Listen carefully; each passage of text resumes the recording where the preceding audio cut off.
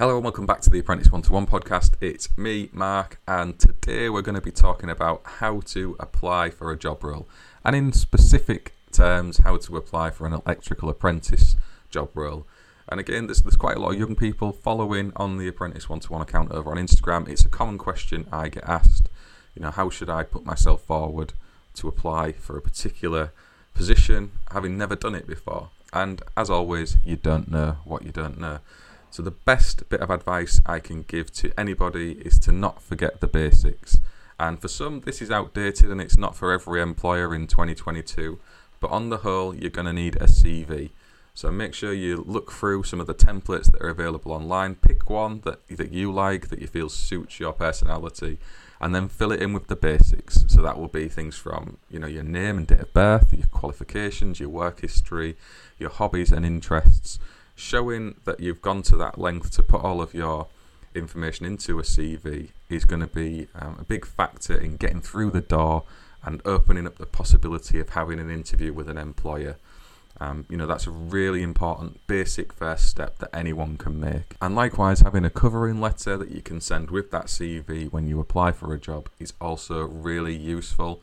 And that can set out some of your unique circumstances. So if you're a school leaver, that you're just leaving school or about to leave school on whatever date, that you've seen this particular company and are really passionate about trying to get a potential interview with them for a job role, just to set out some of the key purposes in your application for a job, and also to try and get a bit of your personality over that you can't get into a CV itself. Having those basics covered off is a really important first step, and there's loads of templates that you can get if you even on Microsoft Office. If you go into Word, there's templates in there for CVs and covering letters, or hit up Google. There's lots in there if you've never seen or done one before, where you can get a bit of insight into how this should look and what employers might be expecting to see. Now, obviously, we are in 2022 now, and the world is a little bit different to how it was in 1980. And not all employers are looking for CVs and a traditional way of applying for jobs. That's just the reality of things as they are now.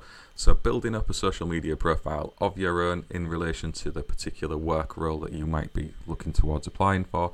So, thinking off the top of my head right now, an Instagram account that might showcase some of the electrical work that you've been doing with family, friends, or some weekend work that you've been able to get. Just showing that you've got a set of tools and a bit of aptitude for the job role and a real interest in it. That's something that you can send to an employer for them to go and look at straight away. And it could be the difference between getting in the door and not. Also, if you're confident enough, some short little video clips of some of the work you've been doing as well.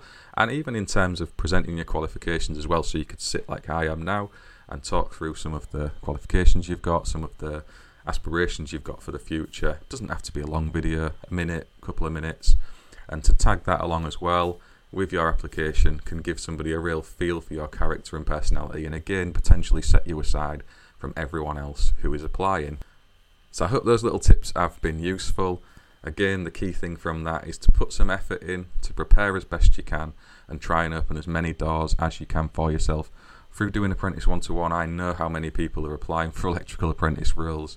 If I share one in the London area, for example, there could be hundreds of people asking for those details to apply. So being able to stand out above everyone alongside you is only going to help, and that comes from effort and making sure that you are doing the basics and that you are trying to pitch yourself at that employer in the best way you can. So I hope that's been useful. If you have liked the video, please give it a thumbs up. If you've not already, subscribe to the channel. Thank you to everyone who has done so already. We're going to be discussing things like this on the podcast as well.